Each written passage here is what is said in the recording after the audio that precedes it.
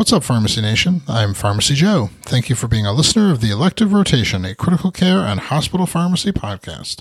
This is episode 768. In this episode, I'll discuss how Propofol appears to interfere with monitoring heparin using aPTT. I have all the evidence supporting today's show linked up in the show notes at pharmacyjoe.com/episode 768. Heparin and Propofol have been used together in critically ill patients for decades, but is it possible that there has been a lab interference interaction between these two medications the whole time? A group of authors recently published in American Journal of Health System Pharmacy their findings on Propofol-induced interference with activated partial thromboplastin time-based monitoring of therapeutic heparin anticoagulation. They performed a retrospective observational cohort study looking at 38 ICU patients who received Propofol and heparin that was monitored by aPTT. This cohort of patients had 531 aPTTs drawn collectively. In about 1/5 of the aPTT's results, there was a documented interference by the lab.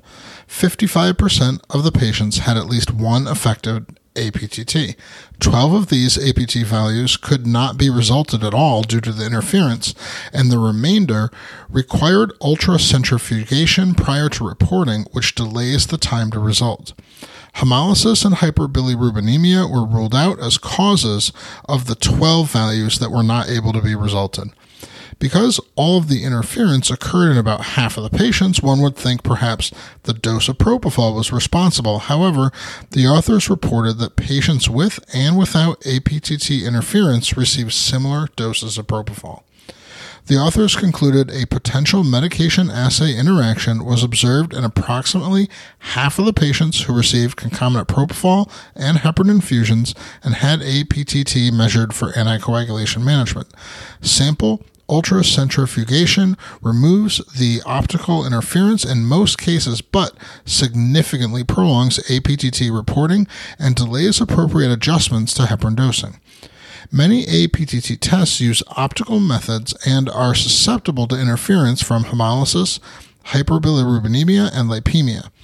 20% IV lipid emulsion has also been shown to interfere with optical aPTT tests, and presumably the lipid vehicle for Propofol is responsible for the interference detected by this study. Many hospitals have moved to anti-10A-based monitoring for heparin infusions, which would not be affected. However, it is surprising that such an interference would be detected between these two medications so long after they began being regularly used together.